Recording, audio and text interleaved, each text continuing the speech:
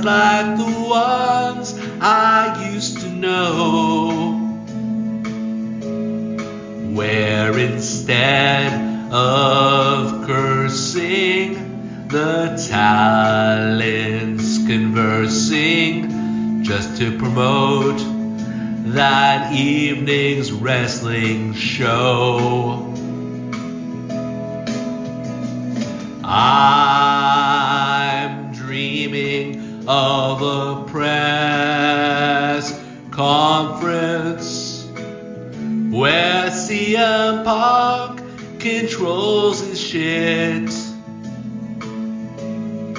and instead of stuffing his face with muffins, he talks nice about the company he wants to quit.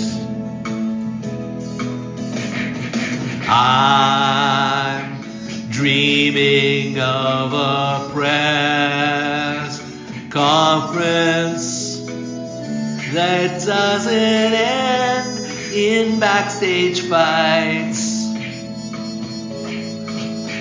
with egos mended, no one suspended, and a locker room where it's still safe to change your tights.